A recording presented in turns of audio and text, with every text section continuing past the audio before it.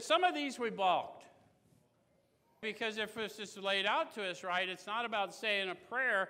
It's about asking for power to go in, get the facts about myself. Someone's laid out the whole manner of living before me. I'm going to get an inventory. I'm going to find out who I've harmed and how I've harmed them. I'm going to go make an approach to try and make restitutions for harms done. And then I'm going to grow in conscious relation through prayer and meditation based on that experience. And the big amends is going to be going out and finding people a lot like me and telling them about the God that sent me to them. Does that make sense? Okay. All right.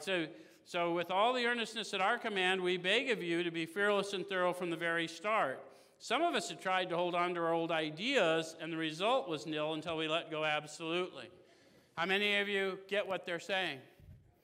How many of you had some old ideas that held you back? How many of you had an old persona?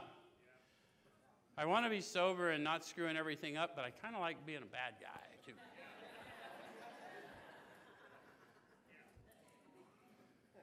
Those things will hold you back, huh?